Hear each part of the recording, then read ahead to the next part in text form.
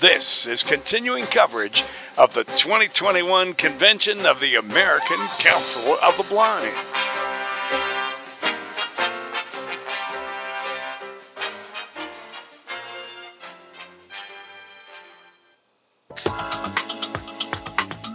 Opinions expressed on ACB Radio are those of the respective program contributors and cannot be assumed to serve as endorsements of products or views of the American Council of the Blind, its elected officials, or its staff. Good afternoon. This is the Audio Description and Museums session, and I want to make sure people know that the opening CEU code is 42078. 42078. Welcome to the second of an exciting series of sessions focused on audio description, brought to you by ACB's Audio Description Project. I'm Joel Snyder, the president of Audio Description Associates, LLC, and I'm the founder of the Audio Description Project with ACB, of course, or the ADP, Audio Description Project, and I am its senior consultant. This is about audio description, and I'm presenting a slide right now with mostly text. So how do you make text that's visible, accessible to people who can't see it? Well, you read it, and I'm going to do that. I'm going to practice what I preach here. American Council of the Blind and its Audio Description Project, in collaboration with Audio Description Associates, LLC, presents Audio Description and Museums with Joel Snyder, PhD, President, Audio Description Associates, LLC, founder, senior consultant, Audio Description Project, ACB, with our special guest, Jessica Doonan, Museum of Fine Arts in Boston, Charlotte Martin from the Intrepid Sea, Air, and Space Museum in New York City, and Robert Brady from the U.S. Olympic and Paralympic Museum. Saturday, July 17th, 4 p.m. to 5:15 p.m. Eastern Daylight Time. At the bottom, the American audio description symbol and a white square within which are two letters in bold black type, an A and a D. The left side of that A is tilted just a bit to the right, and to the right of the curve in the D, three curved lines. Some beginning describers might go on and say something like, oh, they represent sound waves. Well, that's true, but you know what? Describers describe. We don't explain. There's no reason why people who are blind don't know everything that a sighted person might know, and there's nothing on the screen that explains sound waves for sighted people. So why add that? Anyway, a little bit about our audience, of course, and about audio description. It is a real pleasure to have with me these several museum professionals who they've made it part of their work to build greater and more meaningful access for museum visitors who are blind or have low vision. I mentioned Jessica Doonan from the Museum of Fine Arts, Charlotte Martin at the Intrepid Air, Sea, and Space Museum, and Robert Brady from the U.S. Olympic and Paralympic Museum in Colorado Springs. And I hope you all know, everybody tuning in, I hope you all know that one of the closing events for this year's conference is hearing audio description while enjoying the opening ceremonies from this year's Summer Olympics in Tokyo. Is that cool or what? I'm going to stop sharing my screen now so everybody can see everybody full screen. I think I need to do that. In any event, I will let each of our panelists introduce themselves when they speak with a brief self-description and information about their work when they share their remarks. And then I'm going to moderate a discussion with some questions that I've prepared in advance. And of course, it'd be great to hear from you all, our listeners, with any questions or comments you have. I have a true story for you. A blind fellow was once visiting a museum with some friends, and he was approached by a sighted woman who had the temerity to ask him, "Excuse me, but what are you doing in a museum? You can't see any of the exhibits." Well, he was taken aback, as you might imagine, but his response, "I'm here for the same reason anyone goes to a museum. I want to learn. I want to know. I want to be a part of our culture." So the moral of that little story is that his inability to see shouldn't deny him access to culture. And I think it's the responsibility of arts institutions, really all institutions that are open to the public, to be as inclusive as possible. It's about access to culture, and that is everyone's right. There simply is no good reason why a person with a particular disability must also be culturally disadvantaged. No.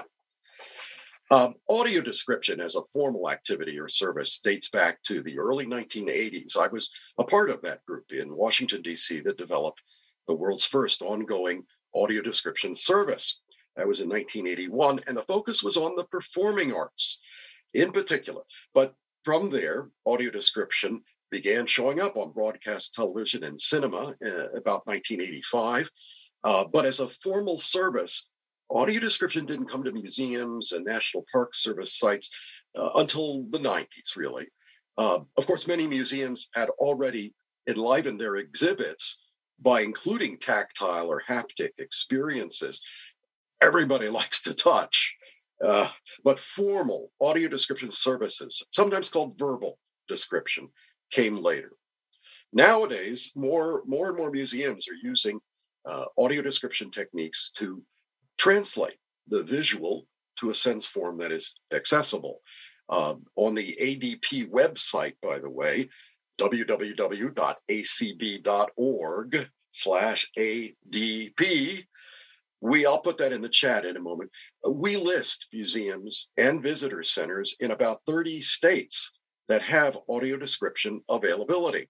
Using description, museum docents, or guides find that they develop better use of language and more expressive, more vivid, imaginative museum tours, and they're greatly appreciated by all visitors.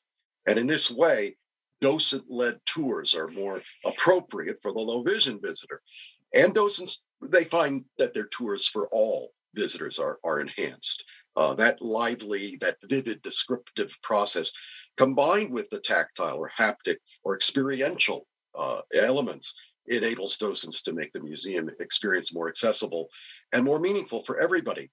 But now more and more museums are interested in having a recorded tour specifically geared to people with low vision, or perhaps weaving descriptive language within a standard audio tour, combined with directional information and making text available by voicing the informational placards that often accompany exhibit displays. Those recorded tours enable visitors who are blind to use a simple handheld device, an audio player, or even their own smartphones to tour at least a portion of the museum independently and with new access to the visual elements of exhibitions. Sometimes museum curators will include description for certain videos or interactive activities within an exhibit as part of the overall tour or as a separate audio track, just as description is accessed for television or film.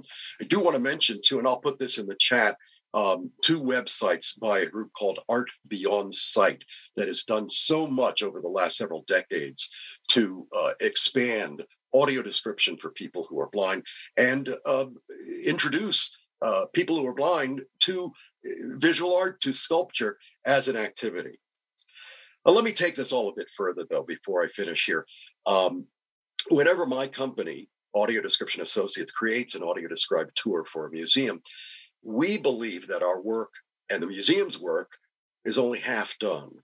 No, it's critical for museums to reach out to the intended consumers of audio description. People who are blind have traditionally not been avid museum goers.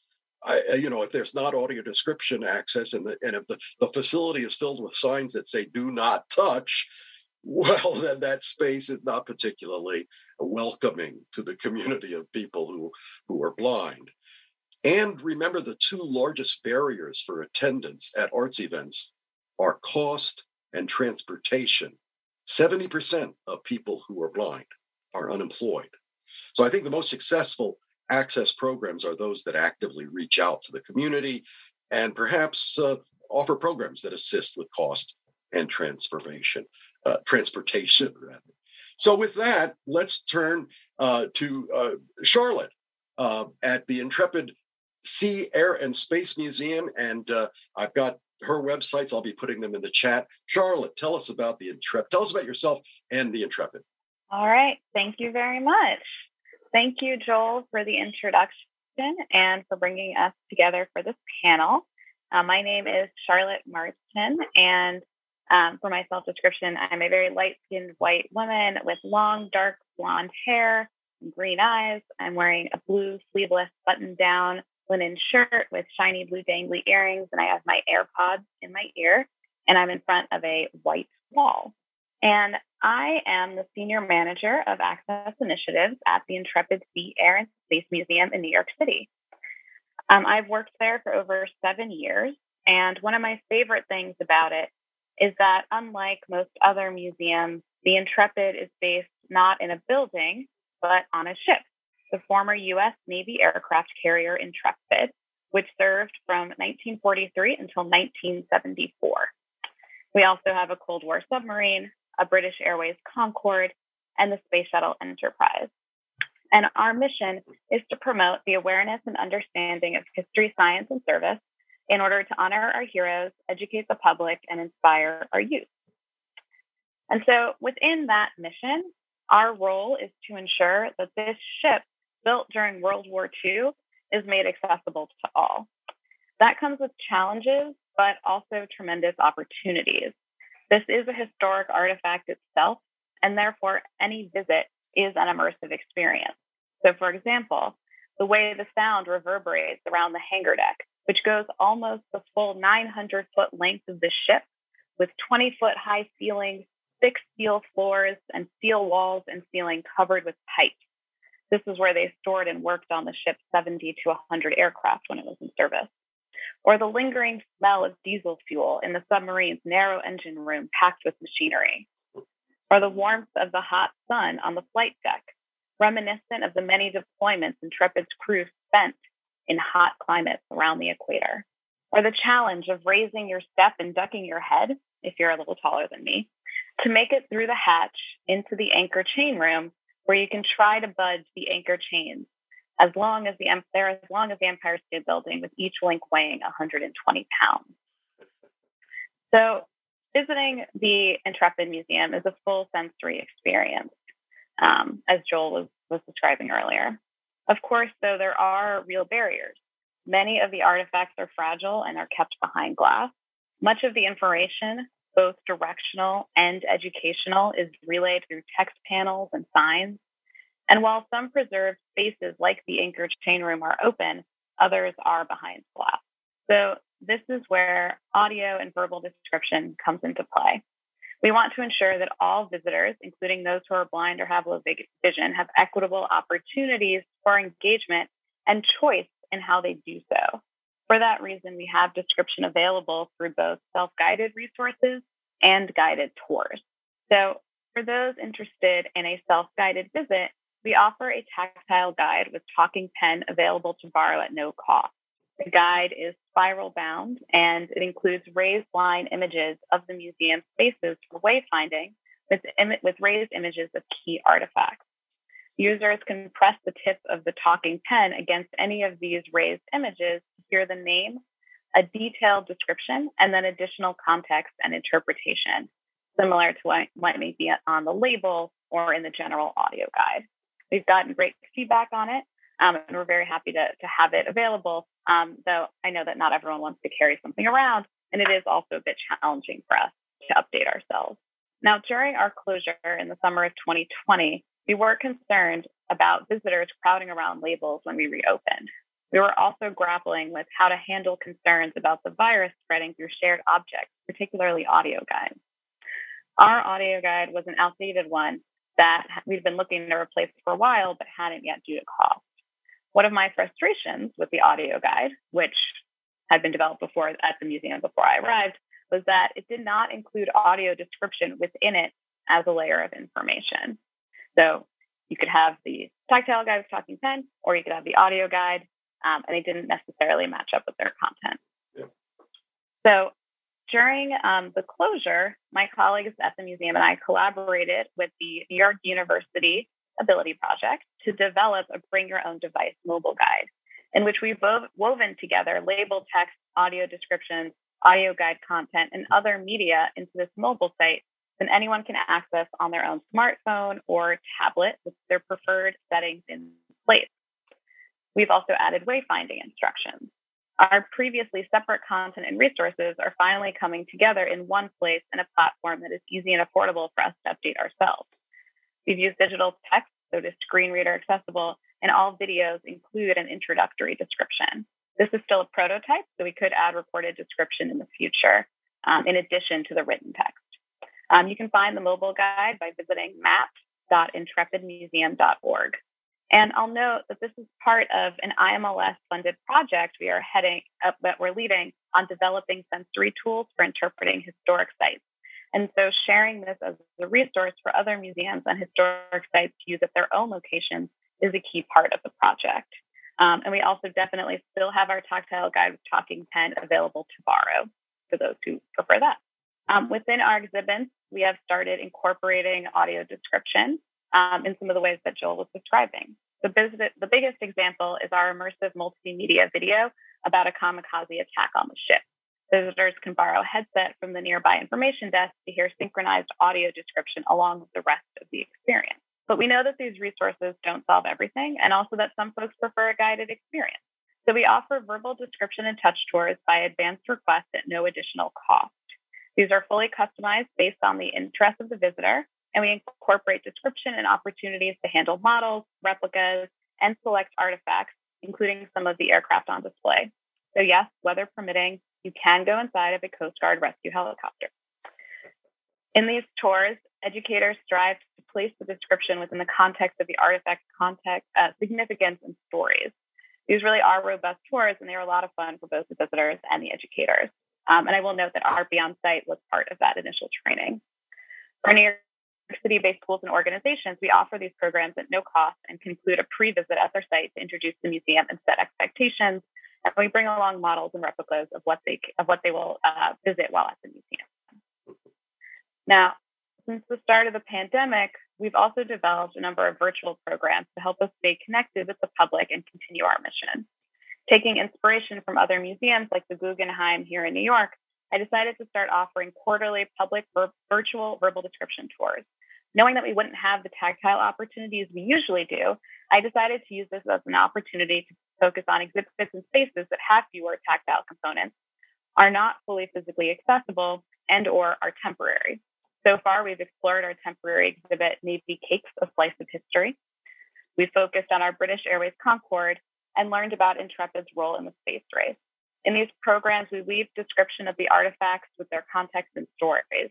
And I've been able to include recordings of oral histories and music that are difficult to play when in the cavernous museum. These are over Zoom, and folks have the option to join via link or by calling in. I chunk out the tour, so I go through a section and then pause for questions and storytelling by participants.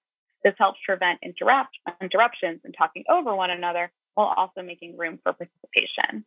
It's been great to hear stories of Navy vets to remember special cakes they had during their service, or of someone who actually got to ride on the Concorde before the planes were retired.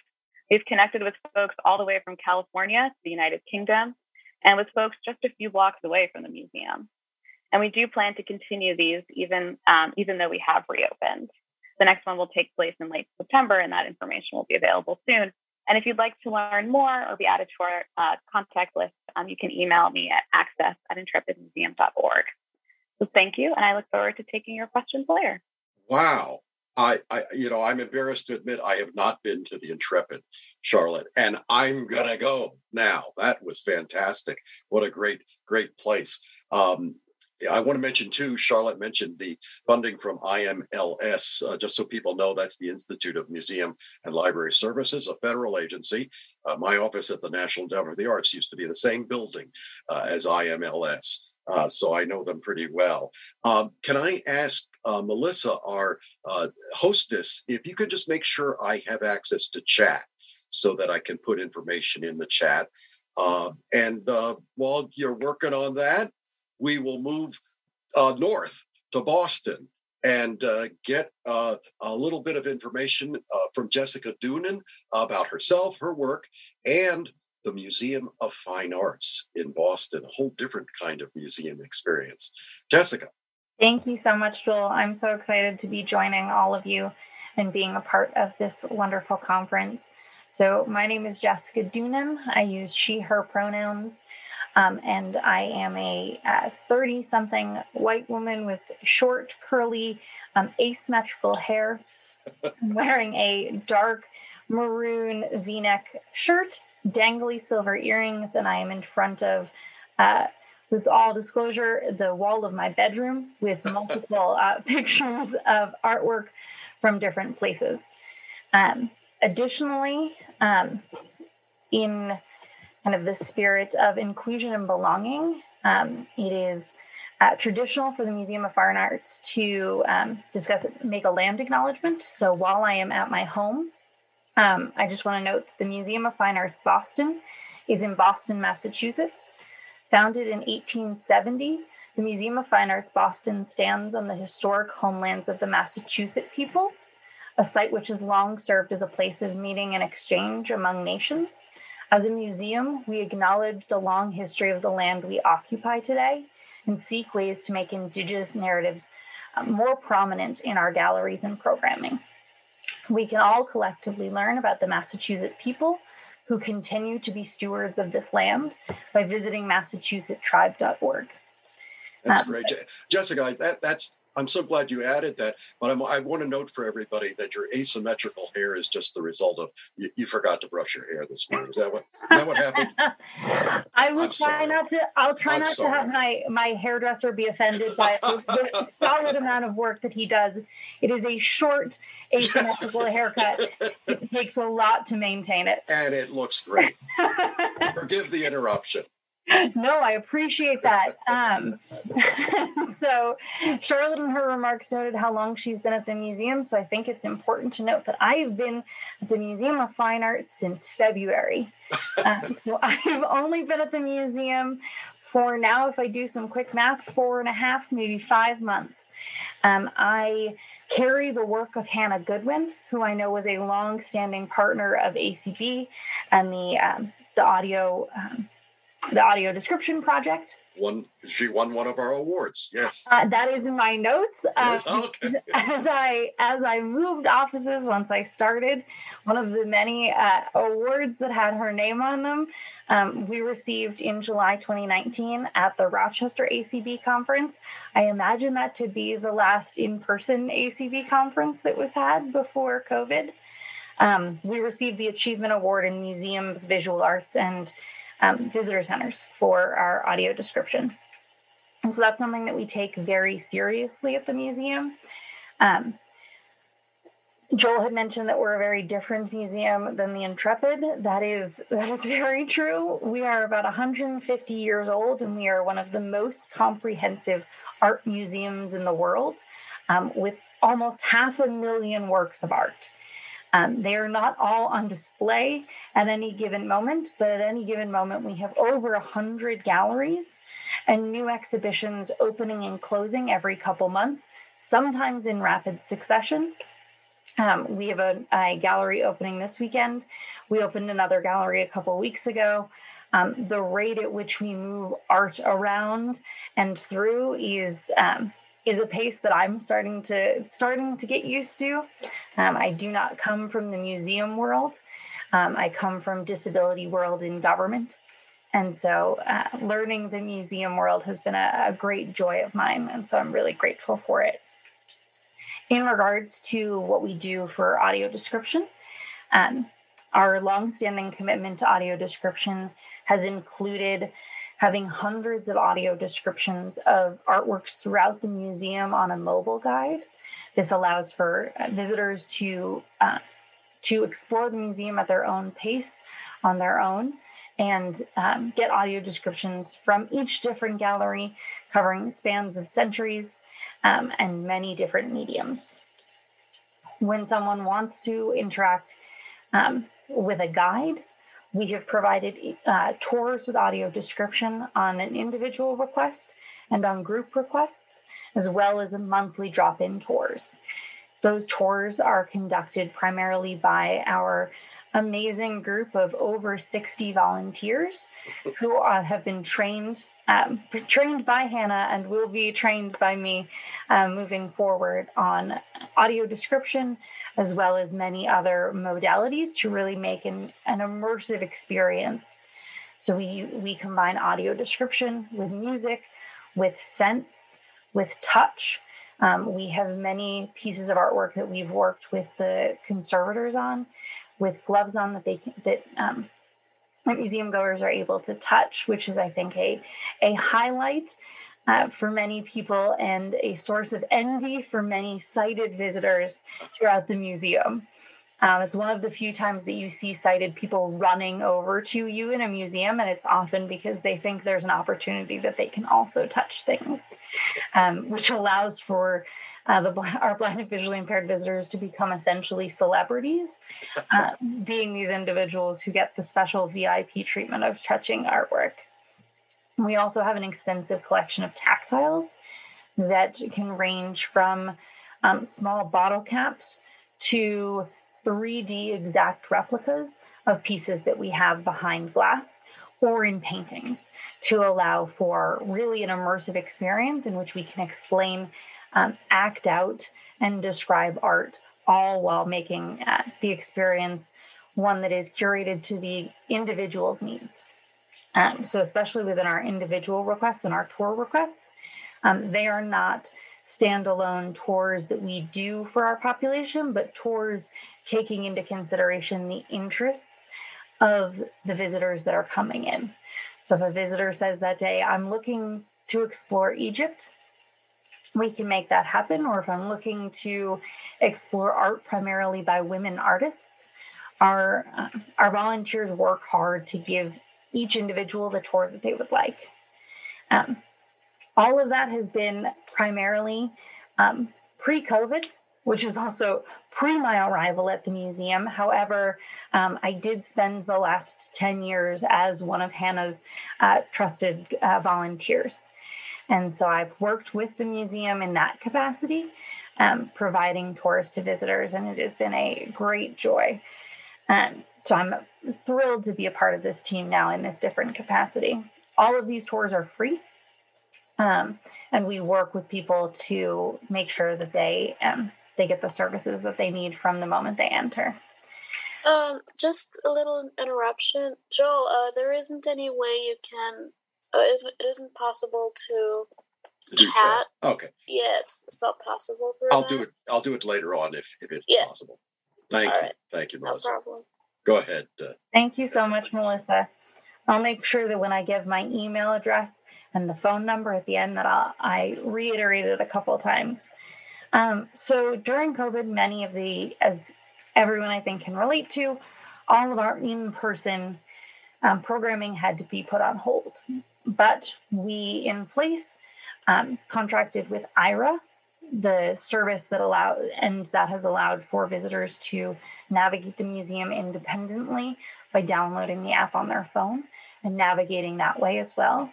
We've also ensured that there are still visitor services staff members who are there to assist with wayfinding as needed for individual galleries. And our mobile guide has been made available upon request, although we're working on phasing that out as it is older technology. So they are typically currently on iPods, which are losing steam and literal battery life probably as we speak. And so we are exploring what are our opportunities.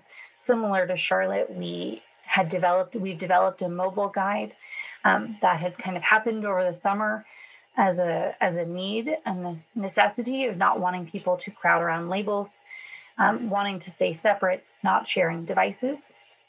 We're working on including accessibility more robustly within that in the same way that we did our mobile guide. That has been a slower process, I think, due to COVID and also due to staffing shifts. There was a point in time in which there was no overlap between Hannah and myself, as well as some furloughing of staff last year. And so that has been a slower process, but we're really excited to get that really up and going.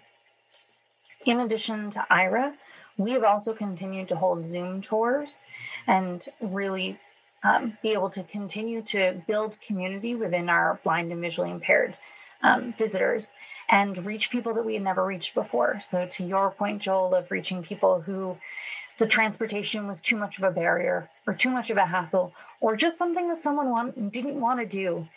And not wanting to go somewhere is something I think everyone can relate to. And so we're looking at the ways that our Zoom touring can continue past the pandemic when we have in-person touring as well. Our Zoom tours are both on a monthly drop-in basis and individual requests. Our next Zoom tour for the community with description is actually next weekend. It was supposed to be this weekend, but we moved it because it conflicted with this, and we thought that maybe people might be more interested in going to the ACB conference. But our next descriptive Zoom tour will be on folk art on Saturday, July 24th from 3 to 4:15 Eastern Time. And to RSVP for that, people can email access@mfa.org or call 617-369-3189. Additionally, if you go to the Access page on the Museum of Fine Arts website, which is mfa.org, you can get at least some sort of contact information there that will reach us. And if you just let us know that you want to join the descriptive tour, we can make that happen. I'm excited to answer any questions. That's great. Thank you, Jessica. I have one question quickly, because you said you have over 60 docents or guides. Isn't that right? And I wasn't sure. You were indicating that you have 60, 70, 80 docents versus all your docents are over 60 years old. Well, as someone who had been a docent and who, at least in her verbal description, claimed 30-something. All right. Well, that you clarified that. My daughter was 16 years old and was a docent at the National Museum of Women in the Arts here in Washington, D.C., their youngest docent ever. Well, we have a teen docent program, and we're really excited to start working with them this summer to talk about how to do accessibility. But it's 60 docents specifically related to access. That's great. Hundreds of docents. And some are young folks, like 30 or 40 or something young. Anyway, I can say that. I want to hear now about the Olympics and the Paralympics and the marvelous, really quite new museum in Colorado Springs, the U.S. Olympic and Paralympic Museum. And Robert Brady is going to tell us all about it. Robert? Thank you for the introduction, Joel. First and foremost, it's a privilege to be here with you all today. It's a beautiful summer day. I'm actually coming to you from Denver, Colorado today, in overlooking Congress Park in my girlfriend's violin studio. There's a bustling farmer's market outside. We went and picked up some peaches and tomatoes earlier this morning, and it's just gorgeous to be here in Colorado. But the topic at hand today is Colorado Springs for me.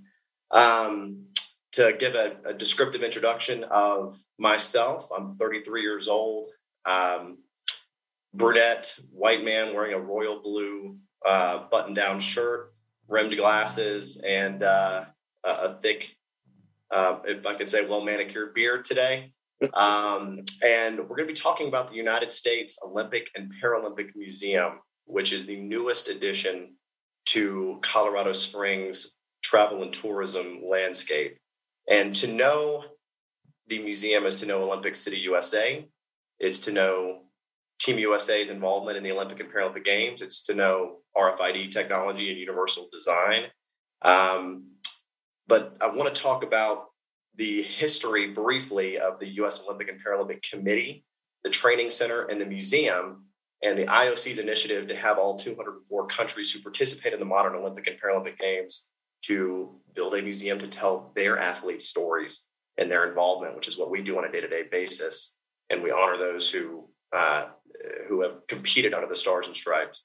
So in 1968 in Mexico City, which still stands as the highest elevation Olympic Games to date at over 7,000 feet, in 1968, there was very little for Team USA to hang their hat on other than a very memorable long jump that still stands by Bob Beamon today. And this was in the middle of the Cold War. And it was very important for Team USA to have a strong showing globally. And so coming out of the Mexico City Games, the United States Olympic Committee, it was not known as the USOPC as it is now, it was just the USOC, made the decision to move from New York to Colorado Springs that sits at about 6,300 feet elevation and is most notable for being at the foot of Pikes Peak, which is the furthest east 14er or 14,000 foot mountain in the United States, and is home to Garden of the Gods, the second most visited city park in the U.S. other than Central Park in New York. And they purchased an old Air Force installation, Ent Air Force Base, on the east side of town off Union Boulevard for $1. And they had the intent of converting it to the United States Olympic Training Center, now known as the U.S. Olympic and Paralympic Training Center. And so Olympic City, USA is what Colorado Springs has been branded as. And sitting at the corner of Tejon and Colorado Avenue in the middle of downtown Colorado Springs is the U.S. Olympic and Paralympic Committee's headquarters. And a few miles away is the training center. And in 2013, this concept was born to build the U.S. Olympic and Paralympic Museum as a part of a piece of state of Colorado legislation called the City for Champions Project that also brought a soccer stadium, a hockey arena, and soon to be in the new Air Force Academy Visitor Center to Colorado Springs. We are a $92 million narrative arc experience. And the archive of artifacts that has been maintained at the U.S. Olympic and Paralympic Committee headquarters has been moved to our facility, as has the Team USA Hall of Fame. What you experience today is about a 2-hour journey, starting with the ancient games and ending with a medal ceremony that takes you through 13 different galleries, entirely based on universal design. So we certainly had a heightened importance for accessibility because of our relationship with the Paralympics. And the Paralympics, the para stands for parallel. They run in parallel to the Olympic Games 2 weeks after the conclusion of the Games. So, for example, the Olympic Games will be running from Friday, July 23rd through Sunday, August 8th. 2 weeks afterwards, the Paralympics will kick off in Tokyo. And the Paralympic Games are generally made of adaptive sports, but are rapidly growing with their own set of competitions. For example, goalball being the most famous Paralympic sport for blind athletes. It's a 3-on-3 game played on a 9x18 meter volleyball-sized court, where every athlete is non-sighted. The ball is audible. There's bells inside of a thick rubber ball that's thrown at a 9-meter wide goal. And the crowd is required to remain silent to allow the athletes to hear the audible noise throughout the entire set of competition. So we worked with when we designed the museum, we worked with our design architect, Elizabeth Diller. We worked with the Institute of Human-Centered Design, and we worked with the museum designers at Gallagher & Associates in Washington, D.C. to create a narrative arc experience that was accessible to all visitors. And so Universal Design was championed in this project, as was RFID as our medium to deliver our accessibility elements. And so audio descriptions are incorporated in every element of the museum, triggered by an RFID credential. So when guests purchase a ticket or they come to pick up their ticket at the will call desk, a guest experience team member hands them an RFID credential. And for those who aren't familiar with RFID technology, it's an older technology, 25, 30 years old. It's gone through several different iterations now. We utilize ultra high frequency RFID tags worn in a very attractive 2.5 by 5 inch credential that's worn on a lanyard. And as a beginning to every visitor's journey, they go through a brief registration process where each RFID credential is registered based on the visitor's Olympic and Paralympic sport preferences. So you get to choose your favorite summer game sport and your favorite winter game sport. So you may select track and field, or you may select para-alpine skiing. And then you can select one of 4 accessibility features to be delivered based on your RFID credential.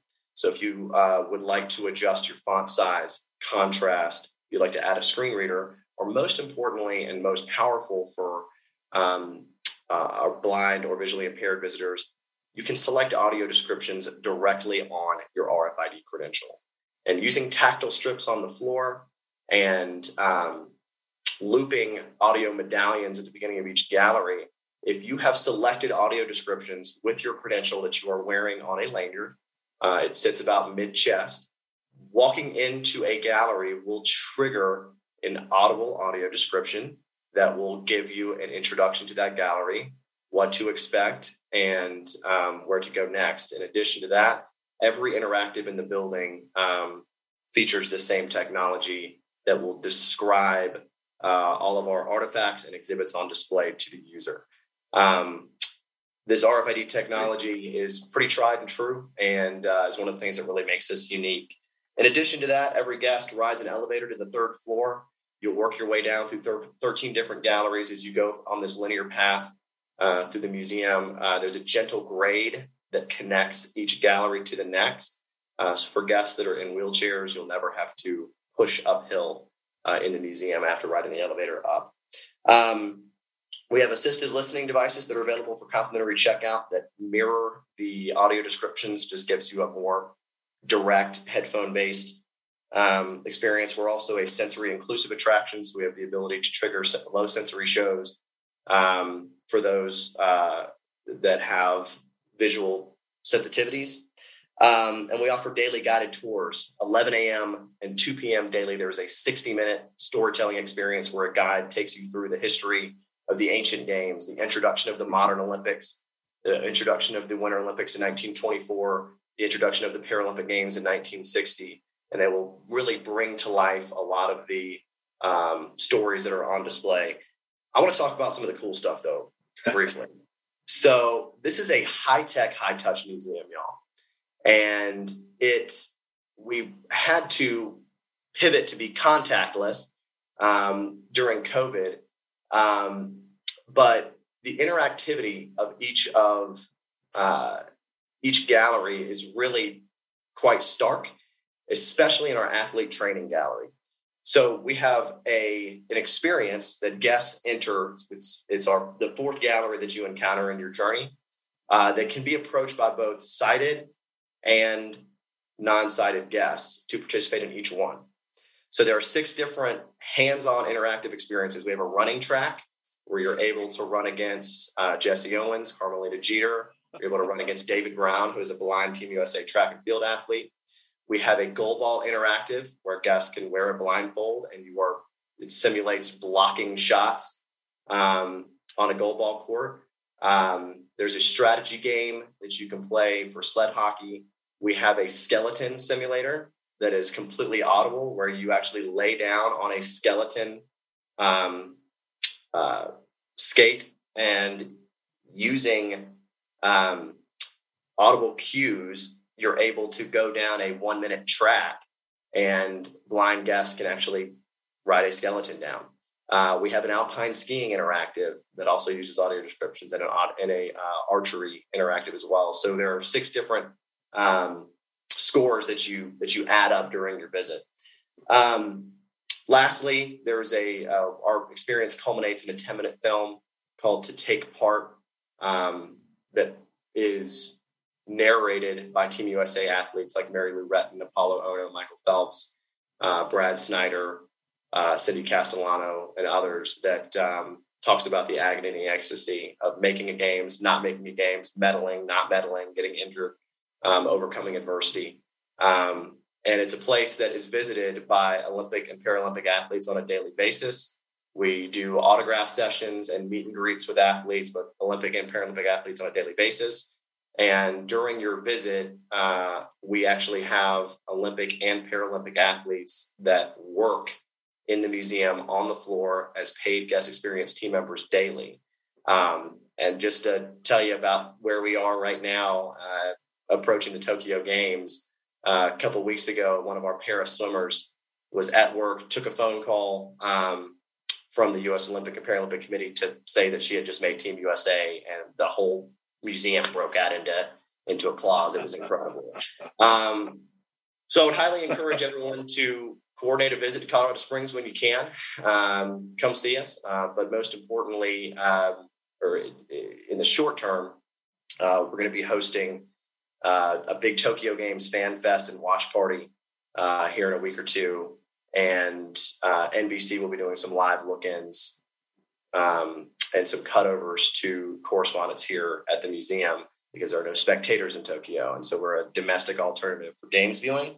And so you'll hear and see about the museum on the NBC broadcast. Wow. I have to say, wow, again. That's just great, Robert. Thank you so much. I do want to ask about the skeleton now. Some people may not know, because at first I thought, you want me to lie down on a skeleton? You mean like with the bones and the whole? But I think you mean a particular kind of thing that people. That's right. Ride. Yep. Yeah. So there's in the Winter Olympics, and right now there are, I believe, only 8 ice tracks in the world. One is in Lake Placid, one is in Salt Lake City here in the U.S. But you have 4-man bobsled, 2-man bobsled, skeleton, and luge. And imagine going 80 to 90 miles an hour head first on a very small platform with 2 skates, 2 rails that flying down an ice track. And in our skeleton simulator that guests lie on, whether you're sighted or non-sighted, there are kind of audio cues that kind of help you stay on the right line as you choose your line down this ice track. It's kind of cool. I think I'll pass on that, Robert. Thank you so much. Because I'm just a sissy. And anyway, I do want to say that I've got to say that I'm quite proud that my company, Audio Description Associates, provided the written descriptions, the writing for much of the audio description. So definitely, I think everybody in the audience now is going to start making plans to go to New York, Boston, and Colorado Springs. Oh, yeah. This has been fantastic. I mentioned earlier that I have a few questions, but you guys were so thorough in your presentations. You talked about the impact the COVID pandemic has had. All of you did. All the different access techniques that you had. Your presentations were so thorough, and even cost and transportation and that sort of thing was addressed. So what I'd like to do now in the about 25 minutes remaining is to open it up to the floor. And Melissa, maybe you can help. If I can't do chat, then maybe people can simply unmute and ask questions. Is that what you recommend? Yep, that's the primary way attendees can interact with the panelists. Okay, and then I will, and I'm sure the panelists too will also mention some of the URLs that they wanted to share. But let's start with any questions. Do we have any questions, Melissa? Diana, you may talk. This is such a lovely presentation. Thank you so much. My comments are first that I visited the Intrepid many years ago with my sons. They were teenagers at the time. And I'm very glad to know that now for my grandson, of course, he's fully sighted, but this is very exciting. If I want to go along and revisit the museum, that will be audio description, because even though I am a partial, some things are pretty difficult for me to see, or they have to be described. Sure. So I really appreciate that information. It's great. The Museum of Fine Arts, I have been there a few times actually. And I have to say that the audio description, the guided tour, the recorded tour, it's amazing. And the first time I went there was many years ago, and I saw the Monet exhibit that brought in all the Monet paintings from the water lilies together from private collectors and other museums in the world. And I saw that with all the audio description and all the Monet exhibit. It was just amazing. I'll never forget that. So I know. And the second time I went, yes, I visited the museum again a couple of years ago, and I also used the audio guide. I didn't have a time to schedule the guide with the tour with a guide, but next time I'll go for sure. Maybe this summer I'll do that again. Now, I'm very excited also. Yeah, I'm very excited also with the museum in Colorado Springs, especially now with the Olympics. And of course, I always think about myself, but going along with my grandson, because even though he's fully sighted, and of course my son's fully sighted, for me, it would be just to interact with them and experience whatever they are experiencing. Of course. Yes, Diana, that is great. That is wonderful. What fantastic testimonials for you, Jessica, and for Charlotte. Wow. Yes. I have on the screen here the URLs for Art Beyond Sight, and they're kind of lengthy. I think the best thing to do is simply artbeyondsight.org and just browse, and you'll find information about their programs. I also have up here the Museum of Fine Arts Descriptive Zoom Tour. Folk Art, I'm just going to reiterate that, July 24th, 3 to 4:15 p.m. Eastern Time. And to RSVP, you can write to access, ACCESS at mfa.org, or call 617-369-3189. And I don't want to leave Charlotte out. You can go and learn more about the Intrepid at access at intrepidmuseum.org. And they actually have a verbal description, demonstration or more information, intrepidmuseum.org/education/verbal-description. So let's go to our next question, Melissa. Just 1 second. I have just one more question. Sure, we've got people waiting. Go ahead. Yeah. Just about the IRA thing and the MFA. Is that something that will be ongoing for a long time, or is just now with the pandemic? That's a question, because I use IRA in the museums all the time. Yes. Thank you so much, Diana. I believe that we're hoping to have it go beyond the pandemic. We're just looking at funding and contracts. It is our hope to have it ongoing. Great. Yeah, and I assume a lot of that, Jessica, is directional information, although I've done some workshops with them on audio description techniques. But it's certainly a real boon to have them available to help people get around. Yeah, it's absolutely helpful. We prefer our volunteers, since they've been trained to describe IRA is particularly helpful with the wayfinding and independent navigating of the museum. Absolutely. Yeah. Let's get another question in there, Melissa. Todd? Joel, if you don't, my comment is solely for you. I mean, don't get me wrong, I appreciated everybody else's description, but your voice sounds like did you do the recording, the audio description tour for the Teddy Roosevelt Museum in... No, not that one. I wrote, and my company wrote, and I voiced the tour at the FDR Museum in Hyde Park, but not the Teddy Roosevelt Museum. I'd love to go there, though. But thank you. I assume you liked it. I loved it. I loved it. I never knew they had polio until I read the tour. That was pretty cool. How about that? Yeah. Thank you. That's all Okay, great. Thanks, Todd. That's great. Yeah, next question. Janet, please go ahead and unmute. Great program. And in England, the British Museum, they do audio.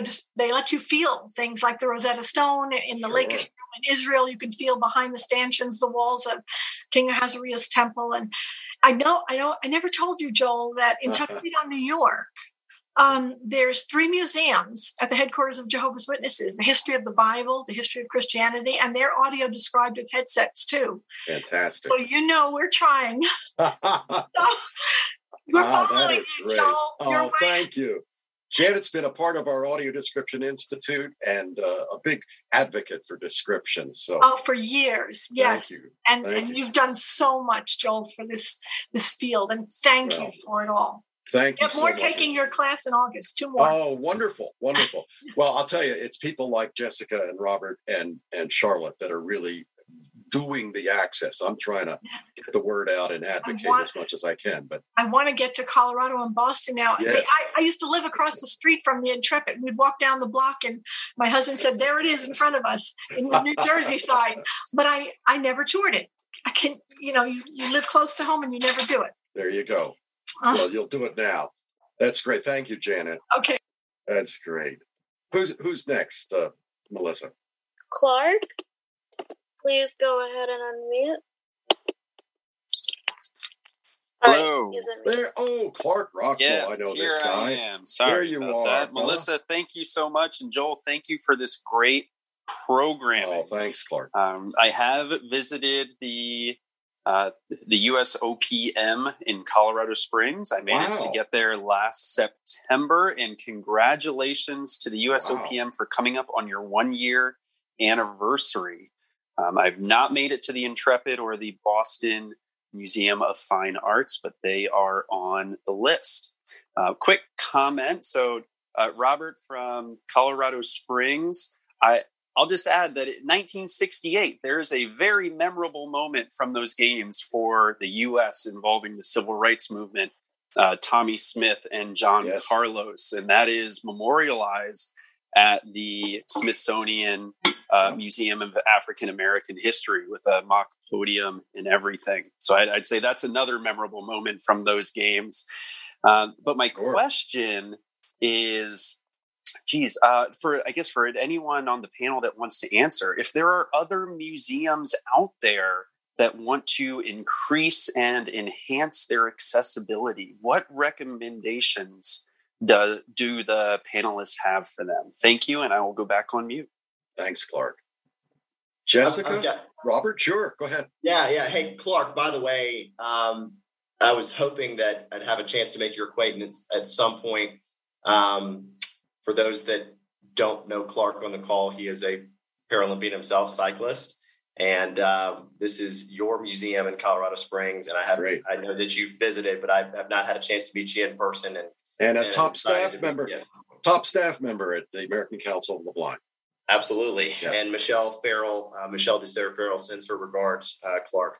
So RFID is the medium that we've chosen to deliver audio descriptions to our visitors that come through the building. And I would encourage guests, whether it be beacon technology or RFID technology, to encourage you to think about a retrofit for something that will allow a personalization element and to trigger an audio description on a guest's behalf based on proximity. So proximity-based audio descriptions, whatever the medium is for technology, that's what I would have to plug today. Yeah. Jessica, or I'm not sure if we lost Charlotte. Maybe she can join us back again. I'm back. Oh, there you are. Charlotte, I'm back. Wonderful. Some technical difficulties. That's okay. That's okay. Can you speak to Clark's question about how to encourage other museums to get on board with accessibility? Yeah, absolutely. I always feel very lucky being in New York because I am surrounded by so many other wonderful museums that have really invested in access. I mean, everyone's at different stages of the process. But one of the things that I think has been really valuable for myself and my team, as well as our colleagues, is that a number of cities and regions have local cultural accessibility networks. And those have been really valuable for promoting accessibility, as well as for getting the word out to people who are interested in visiting these organizations. So in New York City, we have MAC, which is the Museum Arts and Culture Access Consortium. There's a version in Chicago. There are ones in New England. They're all over the country. And so that's been a really valuable way of promoting accessibility in cultural organizations, museums, performance spaces, and others. And so I think that's one way of encouraging museums to reach out to their organizations or connecting them with those local networks can be really valuable. And also I would say to museums is just, look at who's coming and who's not coming and really, talk to the people in your surrounding area, reach out to your community and make that effort to connect. And I think having, bringing on advisors or, having conversations with people to get that started and figure out where those gaps are and where the opportunities are. It's just a really great way to start that. That's great. Jessica, some thoughts on that as well? Yeah, I think Charlotte made some great points. We in New England and in Massachusetts, we have both cultural councils and just kind of a consortium of access and arts individuals. But I think also, and this speaks to accessibility in general and not just audio description, but starting somewhere is better than doing nothing. And so I think oftentimes people get stuck in, if I can't do everything, then I shouldn't start. Yeah. Or I should start when I have the funding and the availability and the staffing to do everything. Yeah. And if you wait for that, it's just never going to happen. And so starting small and reaching out to the community, seeing what the community is interested in, seeking community input and advice and expertise. But starting small, starting somewhere. Somewhere is better than nowhere. And not being afraid to admit that this is where you're starting. Yeah. And that you can grow from there and evolve from there, but you are starting to make an effort. Yeah, I would also mention our website, the Audio Description Project website, acb.org/ADP. Lots of information, primarily about media description, but there's a good bit on museums and performing arts as well, and how to get started. You can certainly contact me, Jay Snyder at acb.org, and I can steer you that way. But I also want to mention that, in the spirit of nothing about us without us, I would encourage lovers of art, people who are blind or have low vision, to get in touch with not only the museums themselves, but get in touch with the American Alliance of Museums. I was fortunate enough to do a panel for them at their most recent conference. I think that got the word going a little bit. But contact the museums, because when they develop audio-described tours or other kinds of access techniques, they should involve you. They should talk to you. And whenever we develop a tour at my company, we always hire a consumer of description who's experienced with description to help guide us in the scripting, in directional information. We actually take them to the museum and have them walk it and let us know how we did. So there's some other ideas. Melissa, another question? Yeah. Bob, please go ahead and unmute. Hi there, this is Bob. I'm from Santa Cruz, California. Very, very good presentation. I really enjoyed it and appreciate you all taking your time. Thanks. I know you mentioned the ACB website, which I use a lot for looking up movies and that sort of thing. But is there a place we can go to, maybe in addition to ACB, to locate all of these places around the country that have these wonderful audio described museums? I'd love to go explore all of these. I just don't know where to go to start to look for them. Right. Well, actually, Bob, on the Audio Description Project website, if you click on, I believe it's toward the top, click museums, we have a state-by-state listing of museums that we know about that have audio description, that have tactile experiences available, other kinds of access techniques. So that would be the first thing I would recommend. And actually, I'm going to, I've got a slide up here that has everybody's email addresses. I'm putting up, again, artbeyondsite.org. That organization also has information about museums and what they offer, and samples of verbal description as well. Or they call it verbal description. I call it audio description, but there are samples there that you can listen to. I've contributed a number of descriptions that we did for the Getty Museum in Los Angeles, for instance. So those are the two resources, the museums tab at the Audio Description Project website, and then artbeyondsite.org. Thank you, Jay. You bet. Who's next, Melissa? Chris, please go ahead and unmute. Hey, just a comment. What a great presentation. So happy I came across your session. Thanks. And really get a lot from your audio description project and things. And I definitely want to just a quick comment about the Colorado Springs, the Olympic and Paralympic tour. My daughter just moved there, and if I had not gone to the session, I was a little hesitant on flying back to go see her before the school year kicks off and everything. But I think we're going to do that now. By going to the session, hearing about these great opportunities. And just to double check, we're all back and open, no COVID restrictions, or is there a mask, or what's that look like for that facility? So El Paso County and the state of Colorado, we are back open with no restrictions. We actually worked directly with the county health commissioner, Dr. Leon Kelly, throughout the entire COVID process. So even when we went to level red and other facilities were required to shut down because of the RFID technology and the venue intelligence capability we had behind it, and the fact that we were a narrative arc attraction where you're going from one gallery to the next without swimming upstream. Right. We were kind of held up as a community asset and encouraged to stay open. Sure. So no restrictions. Masks are required for those who are not vaccinated or not fully vaccinated. But guests and staff who are fully vaccinated no longer have to wear masks. You also will be issued a keepsake touchscreen stylus to use throughout your journey, so that you don't have to come in contact with any of the interactives during your visit if you don't want to. But we're really wide open. Yeah, and I would highly encourage you to jump on one of those guided tours. There is limited availability, but there's 2 times daily, and that's in addition to your standard self-guided experience. It's just a deeper dive into the history of the Olympic and Paralympic Games. That's great. That's 7 days a week. 7 days a week. Awesome. Bring your daughter, Chris. Yeah, absolutely. Yeah, yeah, absolutely. So thanks, guys. Thanks. Who's next, Melissa? John? I'm so glad, Joel, that you clarified the skeleton question. Is this John Ray? Anyway, the presentation raises a lot of questions in my mind. And I hope that I understood the presentation about the Boston Museum, that you have individual audio tours. I will be in touch with you, believe me. But my question, Joel, is to you and to all the panel, and I may sound like a bit of a heretic today, as someone, as you know, who loves and promotes audio description. As audio description in museums increases, and that's a good thing, does it make it easier for museums not to allow us to touch things?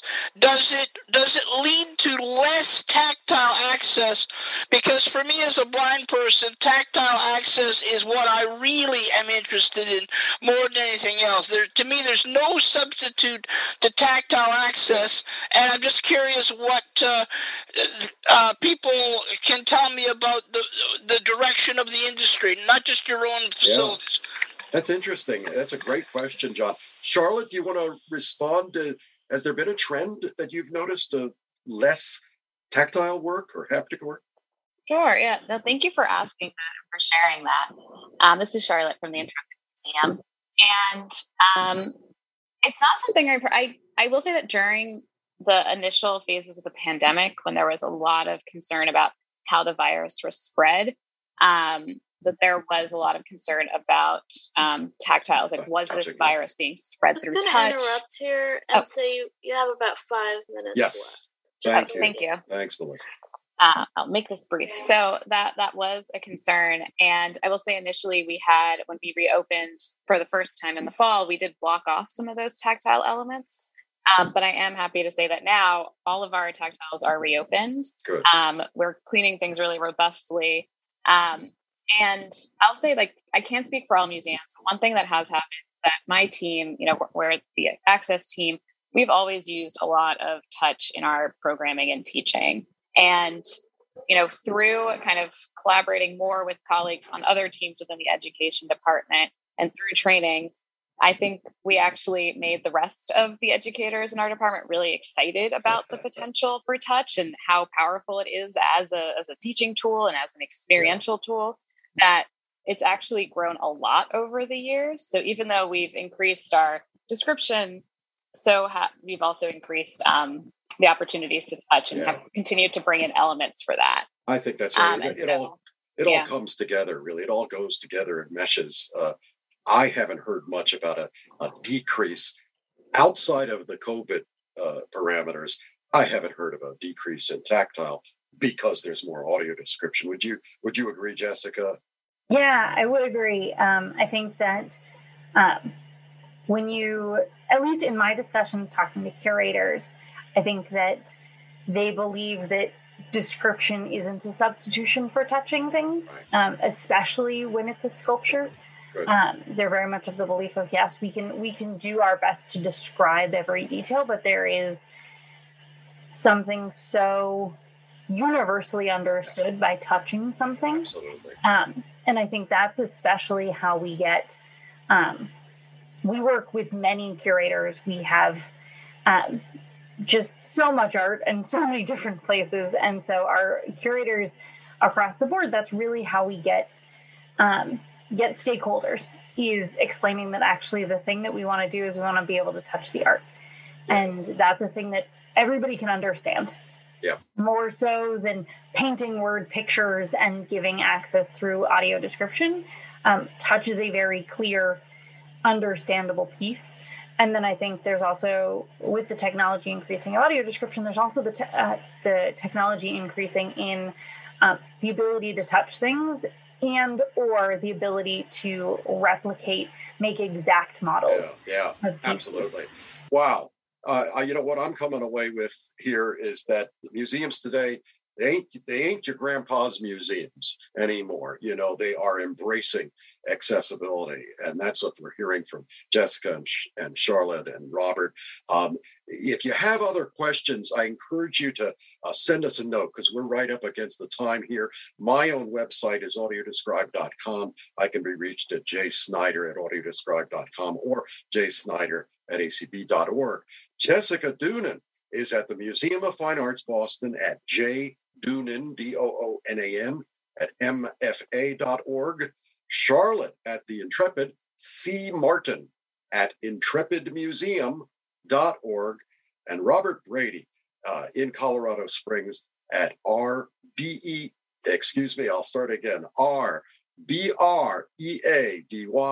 at usopm.org. Don't forget the Audio Description Project website, acb.org/ADP. Thank you, Jessica, Charlotte, and Robert. I think this has been a great session, and I think our listeners have enjoyed it too. Thanks so much.